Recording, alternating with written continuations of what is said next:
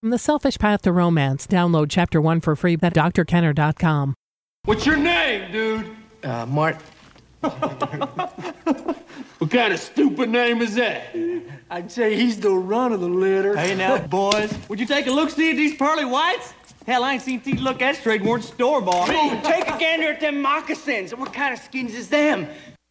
Now, how do you deal with a bully? That's tough for any of us. And, of course, if we don't have any skills, then we're just stuck. We go on autopilot. We either run, we paralyze, we freeze, we don't know what to do, or we say something really stupid which provokes the bullies. How do you deal with the bully? That's one of the many questions you can ask me. And that drop was from Back to the Future Part 3. That was Mad Dog Tannen and Clint Eastwood, or otherwise known as Marty. I'm Dr. Ellen Kenner. My show is The Rational Basis of Happiness, and you can call me with any question that you would like to ask a clinical psychologist. Why can't I just have a normal boyfriend? Why? Just a regular boyfriend who doesn't go nuts on me. Okay. The goal is to put a smile on your face, to take some problem that has furrowed your forehead and made you feel really inadequate and figure out how to make your life better.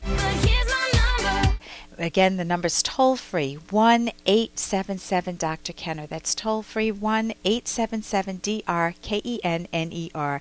And right now we're turning to the phones and welcoming Harold. Harold, welcome to the show. We have a connection, I think, that's bad, maybe due to rain. Good morning, Dr. Rock. Oh, good morning to you. Harold Rock. Yeah, tell me, what's on your mind? Well, I have a situation with my spouse, and, it's hard to tell when you have to cross a line and not trust someone. Specific incident is someone calls the house, I hang up. You call back, you speak to the gentleman. You give the phone to your spouse, and they act like they don't know the person. You call the person back and you say, how'd you get the phone number? Oh, she gave it to me. So somebody's lying. Okay, how long have you been married? 18 years. 18? Yep, and it's been terrible for about 8. And terrible for 8. What went on, 10 years ago? Or 8 years ago? It started off as just drifting apart, sleeping apart, withdrawn anger. Whose anger? You or hers? Her, always. Very, very angry. She's angry. Okay, right. What's the essence of her anger to the best of your knowledge, in a nutshell? If I was to guess? Yeah. I have a feeling that she hates her life. She uses the word hate a lot. She told one of my children that she hated the house. If she could, she'd burn it down. She's unhappy with her own life? That's what it seems like. Okay, what is she? With herself. Pardon? Very unhappy with herself. Okay, but she was happy for 10 years. Or no, is that not the case? It seemed that way. It started off as a very fiery, in-love marriage. It was wonderful for a while, and actually after each kid, it got worse. Okay, what role do you think you play in this? What I do is I just make it worse. Okay, how do you accomplish that? Well, because I try to push to resolution. Okay, in what way that would be non-productive? Well, she does, if I go to talk to her about it, ask her what's wrong, she locks herself in the bathroom. Okay. It just seems to make her more angry. It's that if you want to bring her closer, by talking about why, things are the way they are, you just make it worse. I've actually served her twice.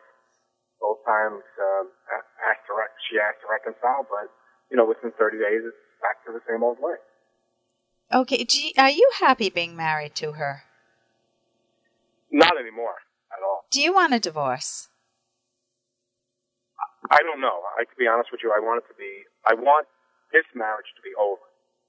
Either I want it to be a wonderful marriage, or I want it to be over. I think that what I am guilty of is that I don't know if I can trust her. Okay, well, it sounds like you've got some evidence. You've got the hang-up call. How many times did that happen? That's happened once, but there was another phone call maybe 8 years ago where I got on at the same time, and the guy was saying, "Oh, you remember me? I was all over you." You know? And you weren't the one all over him. No. Okay. You said something. The response was the same, anger towards me for thinking something. Okay, but sometimes when people are real angry, it means they're guilty. They're guilty of the accusation they're making towards you.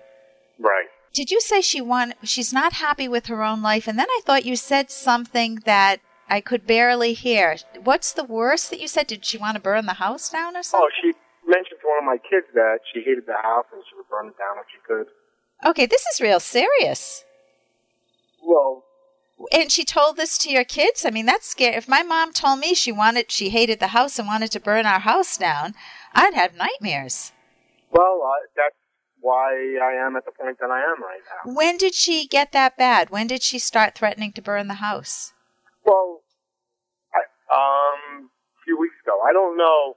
You know, I guess it's hard to tell whether that's something she's threatening to do or she's just, like, angry. So angry something stupid came out of her mouth. Okay, but regardless, even when I'm real angry, that stupid thought doesn't cross my mind. And the fact that it even crossed her mind makes me concerned. How old are your kids? 2 teenagers and a 10-year-old. 2 teenagers. And who did she tell? The youngest. Okay. So... there is multiple things going on here. So part of the problem with taking a situation in your life like this that has such major implications for you, it's your romantic life, it's you're in a parent partnership with your wife, so it's the whole situation with being a parent and the kids, it's your career, it's the financial nest egg you might have built up. You know, there's so many top values at stake here. And you're wondering whether you ever want to stay with her because of the trust issue. And that's what you're calling me about initially, is the trust issue. So first, I would say, is to name all the evidence you have, to list it on paper, but then you can shred it if you think she'll find it and it will end up in a legal court battle. Take the time to put down on paper all the evidence you have that leads you to not trust her. Not just things you think may have happened, but details, like that phone call is an excellent example. Or if she's dressing up and losing weight and going out more frequently, absences, perfume that she didn't wear, items that you didn't give her that are gifts to her, numbers in her pocket or whatever. And you can ask her directly again. And I wouldn't run away from her anger. You have a right to know what's going on in your, in quotes, intimate relationship. Now, if you think that she's really losing it and she's about to escalate, then something else kicks in, the safety factor. Is she going to burn down the house, or is that just something she said in a fiery heat just because she was angry? But why did she tell it to the kids? That's just so inappropriate. That's scary stuff that kids do get nightmares about. So this is your life, and you're trying to take it down a path that's good for you fundamentally, and that means that you preserve good relations with your kids, that you're there as a supportive dad. Are you doing that right now, Harold? Yes. Oh, yeah. I'm very tight with my kids. Okay. So if you've got a good connection with them, let them know that there's some trouble behind the scenes. Don't try to fake it with them. Do they know that there's trouble? Oh, my older ones are always like, they call me a wuss, they call me a pancake, marshmallow. Okay, you don't want to be that anymore, so don't back down with the anger.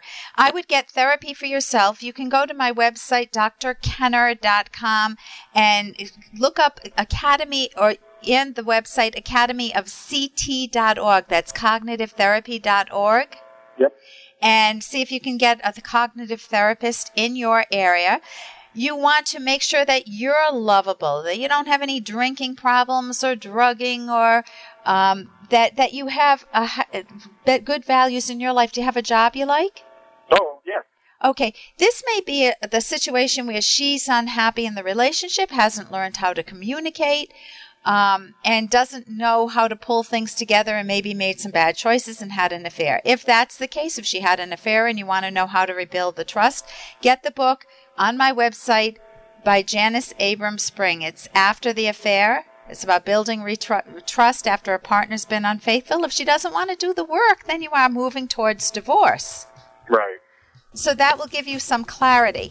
But basically, you want to value your life and not be a marshmallow, as your kids say. But don't go to the other extreme and be a bully either, like we heard at the beginning with the Back to the Future clip. You want to be solid and have your own confidence. Thank you so much for calling on the Rational Basis of Happiness. Here's an excerpt from The Selfish Path to Romance, the Serious Romance Guidebook by Drs. Kenner and Locke. A difficult problem for those who hold justified resentments is what and how to forgive. By forgive, we do not mean that you should forget the unjust act. You may never erase what happened from your memory, but you may be able to put the injustice into the fuller context of your total relationship history and what your partner did after hurting you. That is, how will your partner repair the damage? Forgiveness also means moving forward. Do not hold a past injustice against your partner as a chronic, grating irritant, provided you've sufficiently resolved the problem. But be aware that many hurtful partners use this moving on argument to avoid taking responsibility for their actions. For example, can't you just put my affairs in the past and move on? You can download Chapter 1 for free by going to drkenner.com, and you can buy the book at amazon.com.